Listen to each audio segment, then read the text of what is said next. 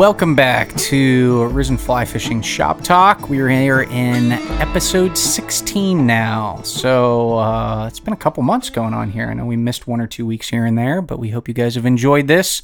If you have any recommendations on things you want to hear podcasts for, go ahead and comment or even just shoot me an email at ryan@risenfly.com. Check out our website, www.risenfly.com. And check out all of our gear there. It is probably getting within a couple weeks of Christmas as this one rolls out. So if you're looking for gear for any of your friends, your family, or even yourself, hop onto the website. We probably have some deals going on here pretty soon. And if you don't know what you're looking for or anybody else, just grab one of our gift cards and they can purchase whatever they want later on. So today we're talking about tools. So what tools do we need on the stream and why? So we've had conversations about rods and reels and fly boxes and this and that. And now it's kind of all those little accessories that you have hanging all around yourself and why we need them and are they necessary and what do they do? So today we're just going to talk about that. So as you're out fishing, I think there's a couple necessary tools. There's a couple, we probably need them. And then there's a couple tools that are like, I probably don't need those too much. So let's talk about the necessary ones first. So when we're out on the stream, I think two of the most necessary tools that we need is some sort of line cutter, nipper, scissors, anything like that. And then any sort of hook, remover, we'll call it. So line clippers, there's a bunch of styles out there. There's your basic nippers that just kind of look like nail clippers. There are actual nail clippers. There are some that are integrated into pliers and stuff like that. But at some point in time, you're going to have to clip your line. So you need something to do that. So there's a bunch out there. There's some that are multi-tool as well. Just have something, anything. It's most of the time, it doesn't really matter. I think the other thing with these tools is they get lost pretty often. So there are some people that they've got a super high-end nipper that has, razor blades replaceable on there, and they've got it tethered around their neck with paracord because they just want to spend a good amount of money on something that they're going to use all the time. Then there's the other people that might lose 6 pairs a year, and they're going to spend $3 on a pair of nippers, or they're going to the dollar store and getting a pair of nail clippers for them. Make sure you have something like this. It's important because you're going to change your flies, you're going to clip off excess tippet, you're going to have to cut out some knots here and there, and you need something like that.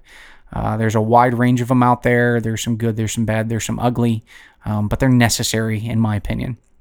The next set of tools that I think you need is some sort of hook remover. So if you hook some sort of fish, hopefully you're doing that as you're out fishing, or you're probably giving up on this sport. You need some sort of hook remover. So whether that's a set of pliers or hemostats or forceps, this is great for removing them out of fish, removing them out of yourself, your clothing, your hats, your packs, your waders, all of the stuff that it happens to.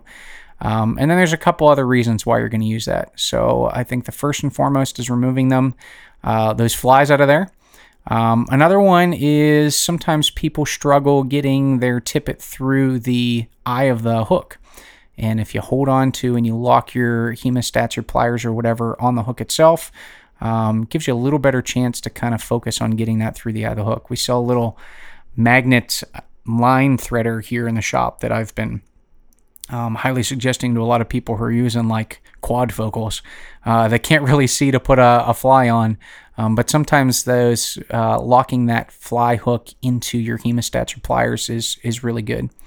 And then there's times that you can actually use that as a last minute nail knot tool if you don't have anything like that. A few other purposes here and there, but I like a good pair. Most of mine are a little bit on the longer side. I'd rather have, if I hook something a little bit deep or hook into a bigger fish, I want to make sure I can get it out rather than having a really short pair of hemostats or pliers or something like that. So that's that. We talked a little bit already before about knot tying tools. I think that's one of those kind of in-betweens. If you are really comfortable tying knots, then just use your good old-fashioned fingers. One knot that I've learned to tie on my fingers, but a tool is so much better, is a nail knot. You can also use that for snells if you ever use a snell knot on the stream for a couple rare occasions. But I think that the more that you work on your knots, if you're especially new to the sport at home, I start people in some of our classes with like paracord, and then we step down to backing, and then we step down to actual tippet material when we're tying knots. So your loop knot, your tying on a hook knot, and your line-to-line knot. Learn some sort of knot for all three of those, and you'll be okay. So we've got tools for those. I think the next tool that we need is, we've got tippet there, but some sort of tippet holder, whether it's just to hold everything together and keep it in your pack or something to actually hang it on. The more organized you are for that, the easier it is when you're like, okay, I want to throw 4X tippet on this today. And then the next day you might throw 6X tippet on something else.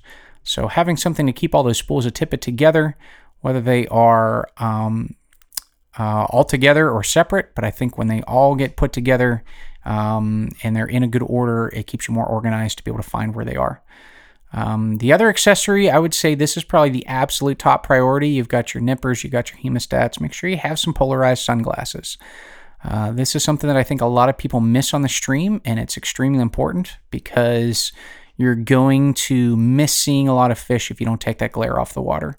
If you're one of those people that have horrible eyesight and bad prescription glasses in terms of needing it just to be able to see 2 feet in front of your face, do your best to get some fit overs, find a prescription, use your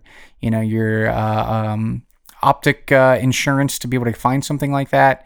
Because it's really going to increase your ability to read the water, find fish, not trip over rocks as you're wading. There's so many reasons to wear polarized glasses. They're also eye protection. So if you throw a bad cast or pull a snag out from a tree or something like that, I'd rather hit the glasses than get buried in your eye because I've seen too many pictures of those over the years. So that's one of the really good things that you're going to need on the stream is a good pair of polarized glasses. We talked last week about leaders, and I think another couple accessories that you need something to help everything float and something to help everything sink. So on the floating type, we're going to talk about 2 products. One would be some sort of indicator. So there are yarn indicators, foam indicators, wool indicators, some that are ball shaped, some that are strip foam, flat ones that lay like a leaf on the top.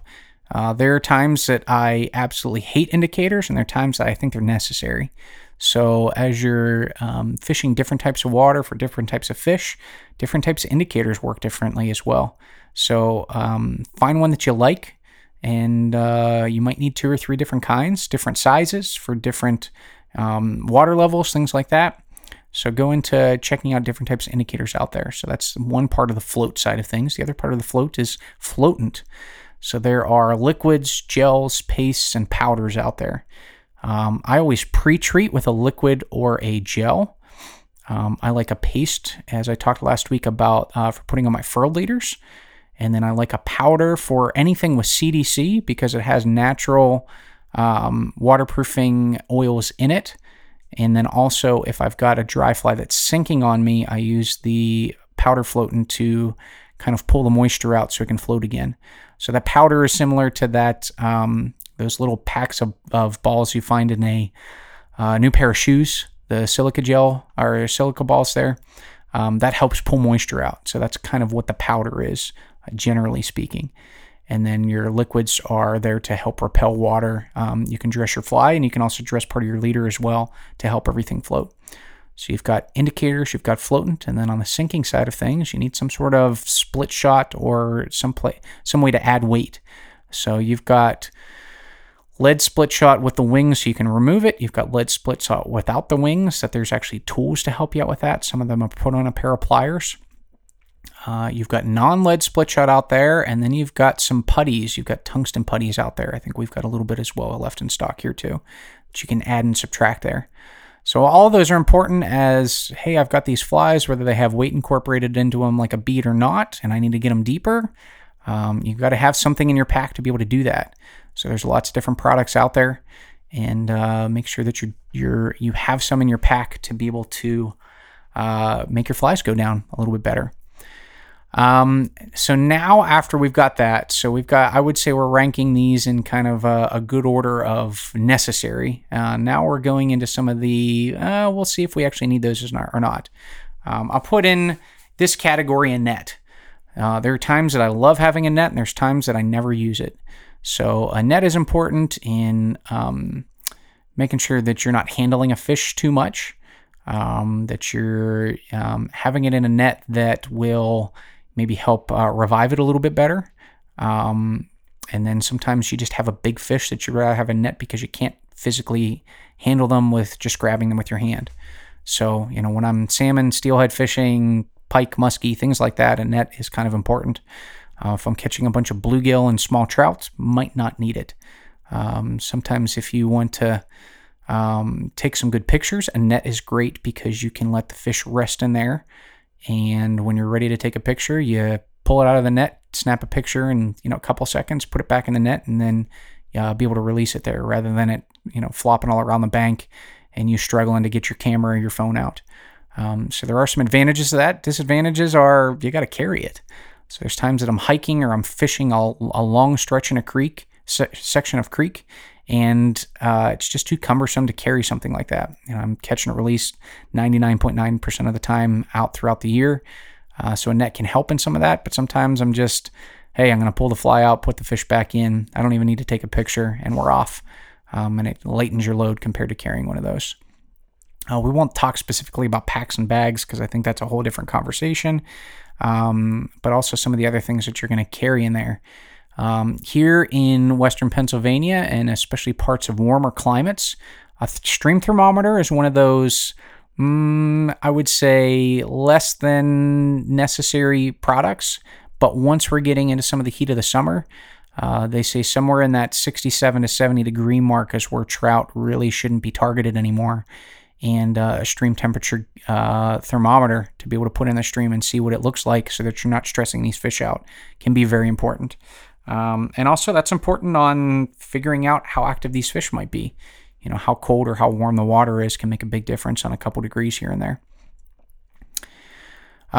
We also have certain things I would say on the low end of necessary. A tape measure. Hey, I want to see if I caught my personal best. A scale. Same thing like that.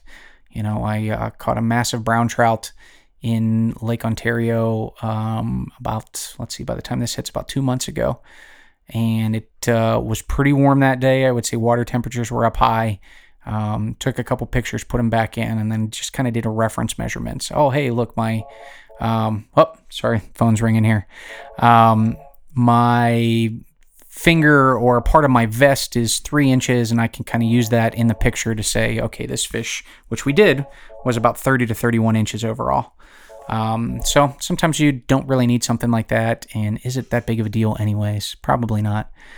The other things that I'm going to carry on the stream with me, we talked about sunglasses. I think a hat is important as well, just to kind of protect you from the elements, but also to kind of shade your eyes so that you can see better into the water. I'm always carrying, like we talked about, tippet, but also extra leaders and different leader material there. And beyond that, there's not a whole lot that I'm carrying. I know we've got a bunch of other tools and things that we have. If on your tippet you don't have one of those tippet tenders, as we call them, a little elastic band with a loop in them so that you're not having your spools unwind on you. You've got little tools like that. And then you've got your wide variety of things. So one of the other things I'll also mention is just how do we keep those items that we have.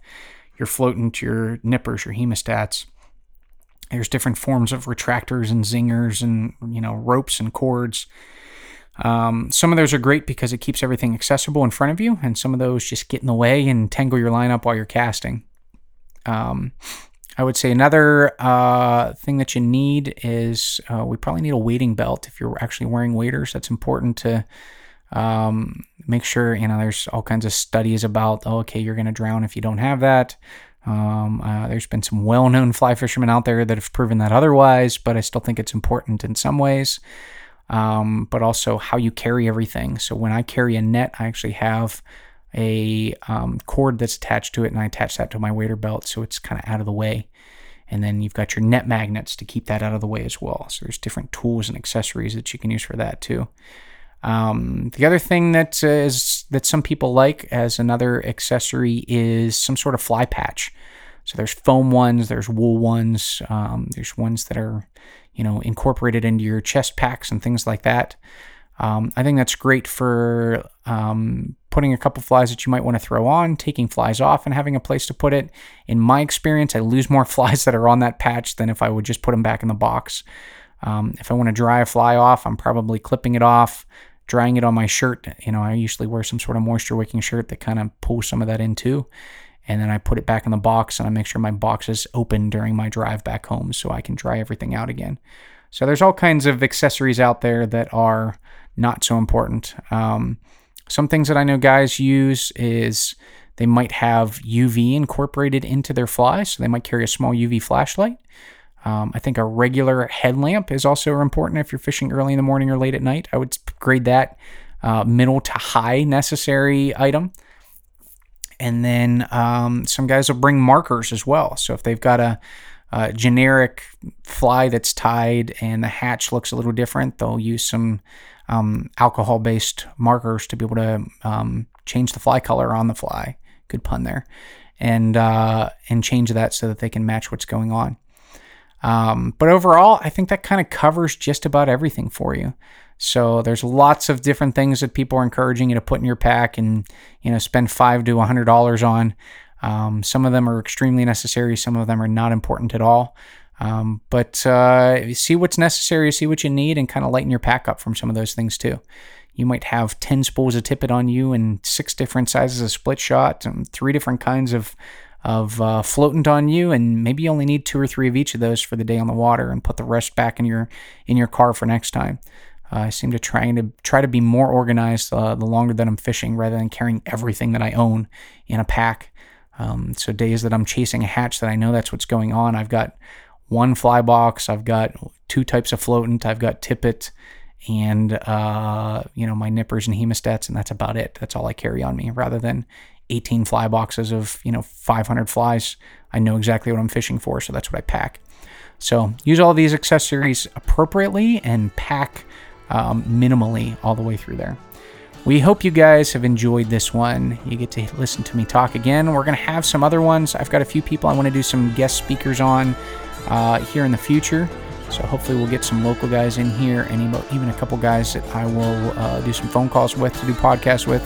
So we will work on those and have those out to you guys eventually as well. Hope you guys enjoyed this. We have all these accessories and more that we talked about today on the website. Go ahead and check those out at www.risenfly.com. Thank you guys for listening. We'll see you next week.